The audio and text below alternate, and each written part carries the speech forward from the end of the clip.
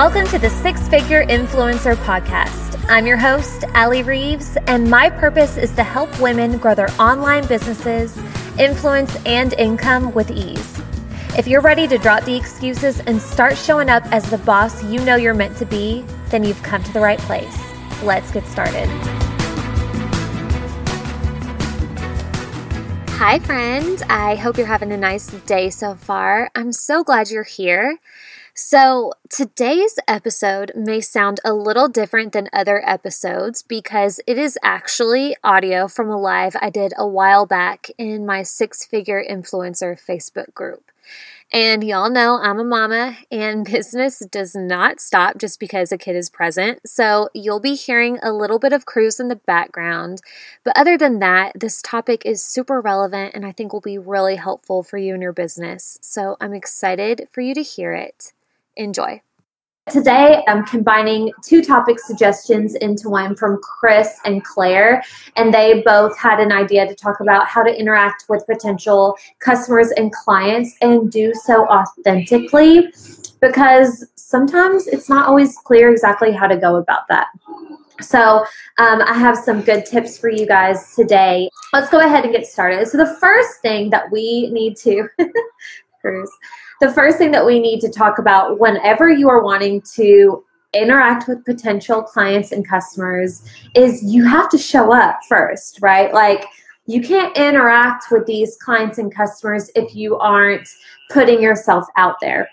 And the very best way to put yourself out there nowadays in 2019, if you are serious about growing a business online, is to do so via stories and lives. Video is just the best way. Any kind of live-ish video is better than regular video because, of course, that's how people actually get the feel for you, get the feel for how you really are. It's very hard for people to connect to static images in a news feed or just, typed out captions. So I really urge you, if you're not already, to be pushing yourself out of your comfort zone and start showing up regularly so you have the option, or so you have the potential and the opportunity to interact with those people who can be your long-term clients in the future.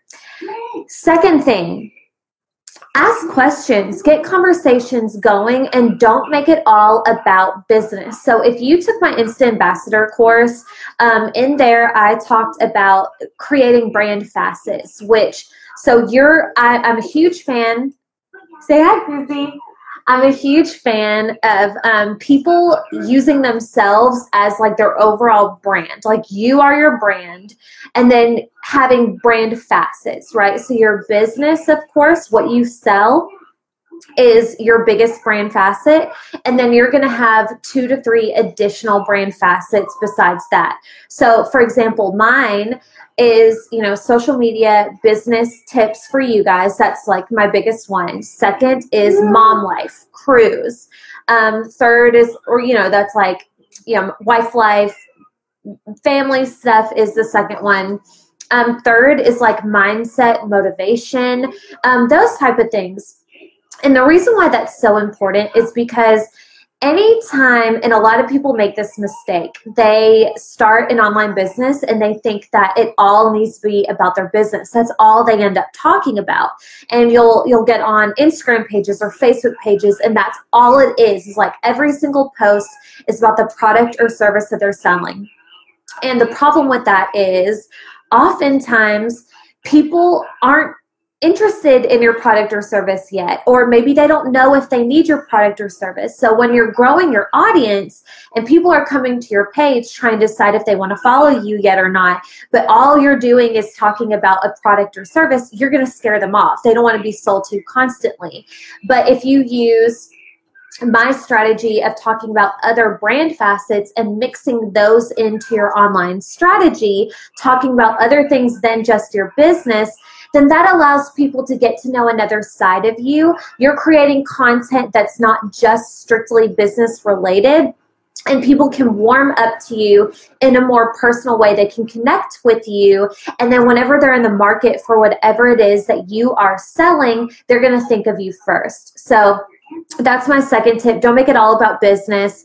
Have other things that you're creating content about that you're mixing in. That way people are engaging with you in other ways, and you're not just waiting for people to message you about business, right?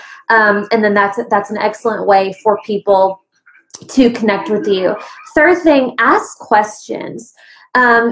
Make sure that you're adding call to actions to most things that you're posting. So like if you go and look at any of my posts, usually at the bottom somewhere there's some sort of call to action. Like, hey, if you want to talk about this, shoot me a message. If you have any questions about this, shoot me a message or comment down below.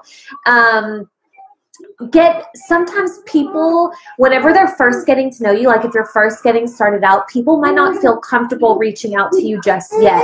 And they might need a little bit of encouragement from you to say, hey, I'm an open book. I would love to talk to you about this. Let me know. Another great way to do this is in stories with like the poll options, the question options. These are ways to not only get people starting conversations with you, but you also learn things about your customers or potential customers as well that will be really helpful for you later down the line in terms of making content and other things that your customers are just interested in, so you can cater to those needs. And then as far as being authentic, my rule of thumb is, and this took a little bit of practice for me, but hopefully it won't take you as long as it did for me. I'm really big on like stepping into the role that you want to play. Like if you want to be an expert in skincare or wellness or whatever, like act like that, show up like that. Even if you don't feel like you're ready or you don't have the credentials or something yet, who cares? You still can be showing up online as the expert in that thing.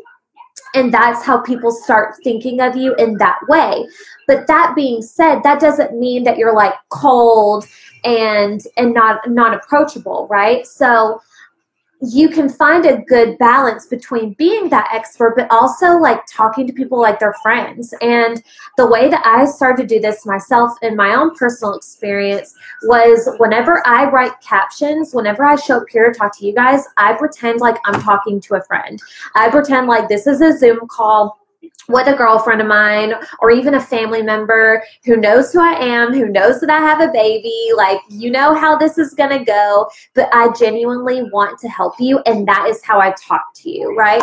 That is the best way to be authentic. Act like it is a friend. Your friend knows and loves you. They know your silly quirks. They know the things that you say. They know when you're trying to sound smarter than what you are or trying too hard. So don't do that. Just be yourself, because I promise you that will always resonate more than showing up as somebody that you're not.